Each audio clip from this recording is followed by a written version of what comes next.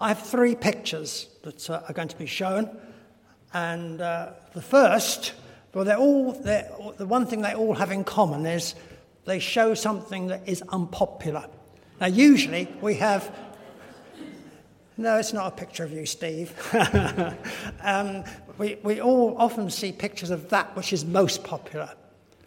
I know I'm going to please at least 2 people I can see very well this morning, but we'll come to that in a minute. The first, though, is something we eat, or perhaps don't eat: Brussels sprouts. I actually like Brussels sprouts. Who likes Brussels? Yes, totally wrong, isn't it? Anyone like to guess what the one I couldn't get a picture of, but not a very good one? Any guesses? No? Well, I'll tell you, anchovies. So, there we are. The second picture we come to, I don't suppose anyone would... Well, in a sense, it'd be very surprising if you did know where this was, because this is the least visited tourist attraction in the UK. And this is in London. It's part of the Inns of Court Museum. It's not the only one. It's one of several museums there. Most places often get, you're into thousands a week. Thousands and thousands in the course of a month and a year. This place clocked up in 1 year 40. 40. In the whole year, 40. So there we go. The least popular. Now, the last picture, where I'm going to make friends and make enemies at one and the same time. This is where people have chosen, and whichever map you look at, it's different. Whatever list you look at, it's different. What is the least popular place to live in?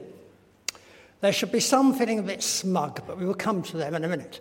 But I have to tell you, I come from the least popular county in the country, apparently, because it clocked up two places that are least popular in Essex. One is Jaywick Sands, and the other is a part of Southend. Not all of it, but one part of it. But if you sort of look, the redder the looking, the better it is. Well, the north of Scotland does pretty well. Yes, hooray. And James organised this for me, but there is no bias, he assured me. You've got it. Where is the most popular? Mind you, why aren't you back there? Where is the most popular? Why not? Northern Ireland. That's where everyone should be going. But I'm glad they don't, because you're here. So we're glad we got some of you here. You brought the happiness across. You're missionaries, really, aren't you? That's right, absolutely.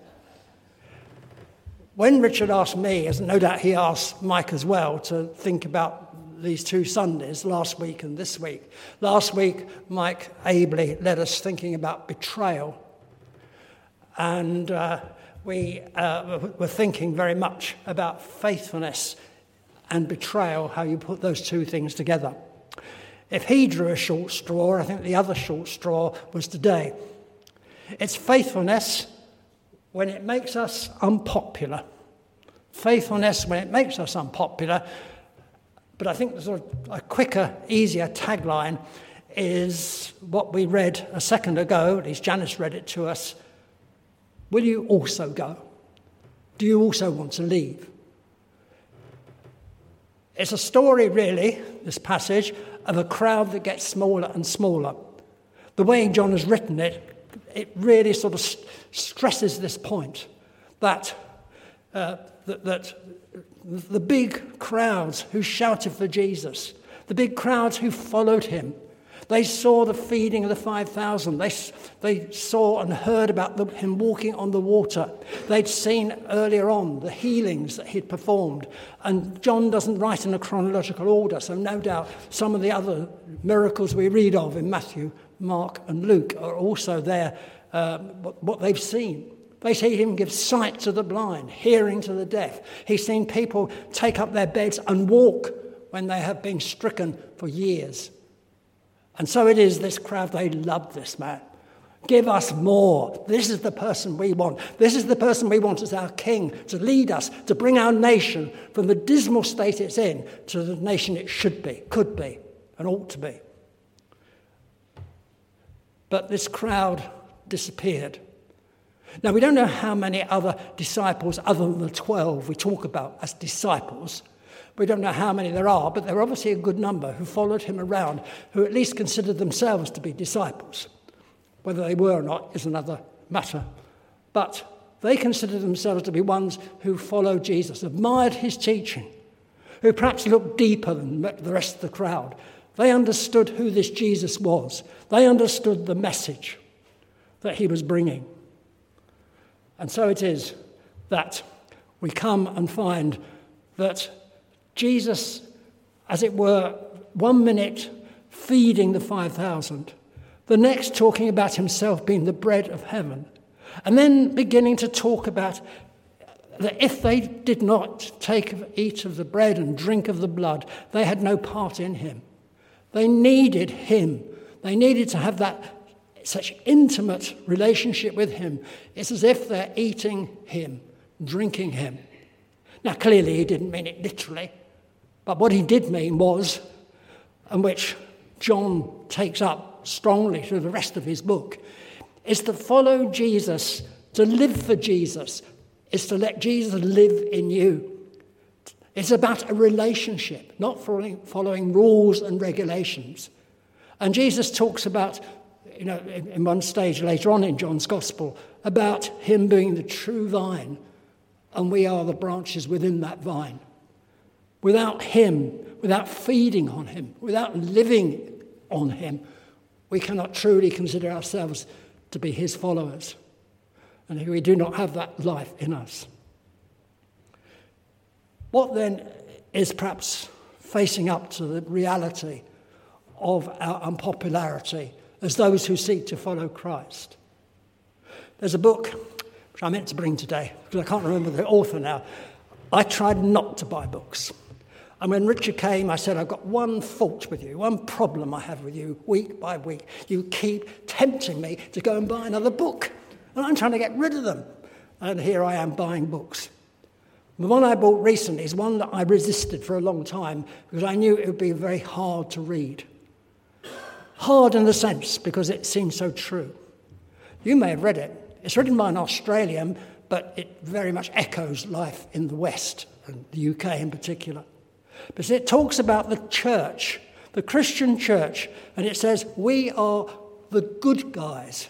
But the word good has been crossed out deliberately, and across the word good has been written the word bad, in big, big letters, bad. And this author, who's Stephen someone, I just cannot remember his name, who underlines in many, many ways the many instances where once upon a time we sat at the table, as it were, we had people listening to us when we told them this is not right, this is the way to go, this is unjust, this is unfair.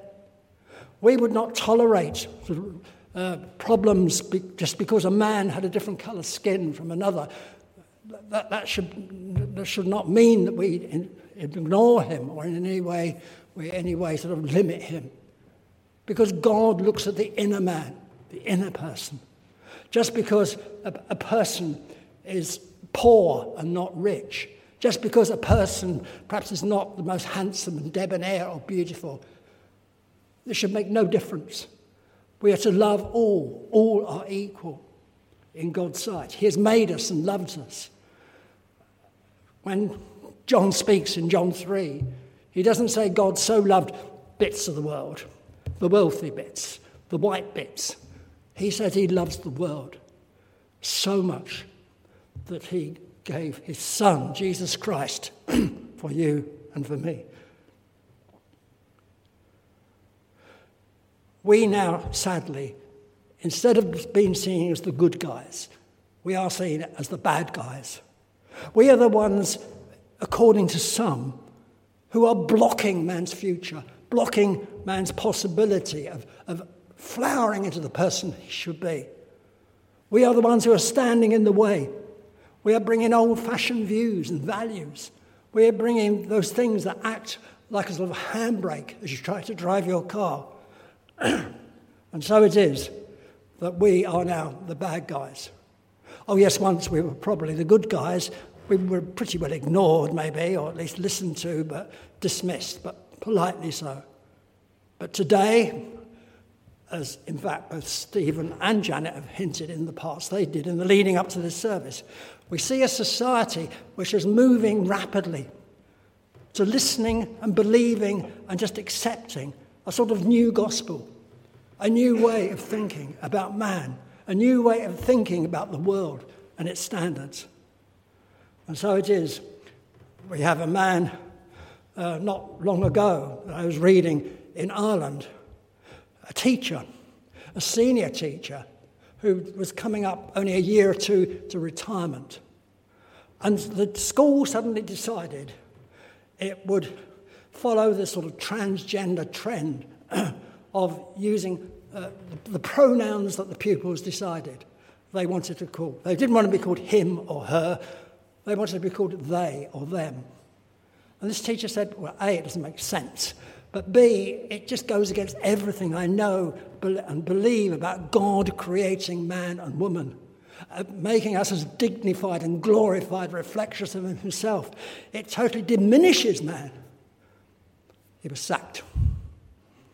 And the young lad, who in much more recent times, somewhere here in England, somewhere in the south, who was sent home because he dared to question the teacher who said and assured him there are 720 genders. And he said, I believe there's only 2. He was sent home and told not to come back to school again until he could behave. We live in a very challenging, difficult, unnerving time. And it isn't just the things that are said, it's the way that things are accepted and not challenged and not thought about. It reminds me of many of the prophets of old. As Janet hinted, in our home group, it was like good preparation for this morning. We thought of all the Old Testament prophets. One we didn't really quote very much, but the verse that sticks in my brain almost the first time I ever read it was Jeremiah, who looked around and heard what people were saying and said, Jeremiah, this is rubbish what you're teaching. Surely God isn't the only way. Surely following God, that was all right for our forefathers, but we're modern man, we're modern people. We live in a world with demands that our forefathers knew nothing about and cared nothing about. He went to God and said, I've got a complaint. Only I am left. And indeed, they even seek to slay me, even though I'm the only one left. And sometimes we feel like that, maybe not as individuals, but as the church, as the Christian mission that goes on in this world. It feels we are being squeezed from every side. It's like the sort of soldier who rode up to the king one day and said, Your Majesty, I'm out of breath because I've been fighting your enemies on the north. I've been fighting your enemies on the south. I've been fighting your enemies on the east and the west. And the king looked perplexed and said, My man, I have no enemies in the west, and not many in the south. And the soldier said, and you can probably guess what he said, You have now, Your Majesty. And it feels like that sometimes as a church. We look to those who once supported us, who at least went along with the ethics and the morals we proclaimed. And people seem happy just to lay them aside, because much of what is said sounds tempting and sounds nice, sounds good. It makes sense. Because the sort of new gospel that we hear is about, whether it's about ethnicity, whether it's about sexuality, or whether it's about wealth, whether it's about the environment, there's a part of us it makes sense to. And indeed, it makes sense because, and this is the point this writer of this book says, a lot of it, they've taken our ammunition. We have been robbed. So we could sit down and just bemoan our state. And we could just wring our hands and say things aren't as they used to be. Daniel could have done this. But Daniel said no. They were trying to get him to live a different way, to abandon his God, to abandon the dictates of his God, to abandon the relationship he had with his God and say, come this new way, Daniel. It's a far, far better way. He said, no. They wanted to punish him for praying to his God. He said, no, I'm going to keep on praying because this God is the only one who will lead me and guide me and enable me. I think there are three things. Don't worry. The clock still says 9:20, but I do know different. I've got a watch here. You could spend weeks on each of these. And I'm going to mention them in about 3 sentences, which won't do them justice. This is not new. Go back to the Renaissance, go back even further. Indeed, go back to the Garden of Eden. And in a sense, you see echoes of this. The first is, the world says, what is truth? Just as Pilate said, as we'll think in a couple of weeks' time, what actually is truth? I looked it up in a dictionary. I went back to the old-fashioned and opened the book, looked at the pages, and I thought, what a get-out this is. It must have been a Friday afternoon job when they got to truth. But I could have done no better.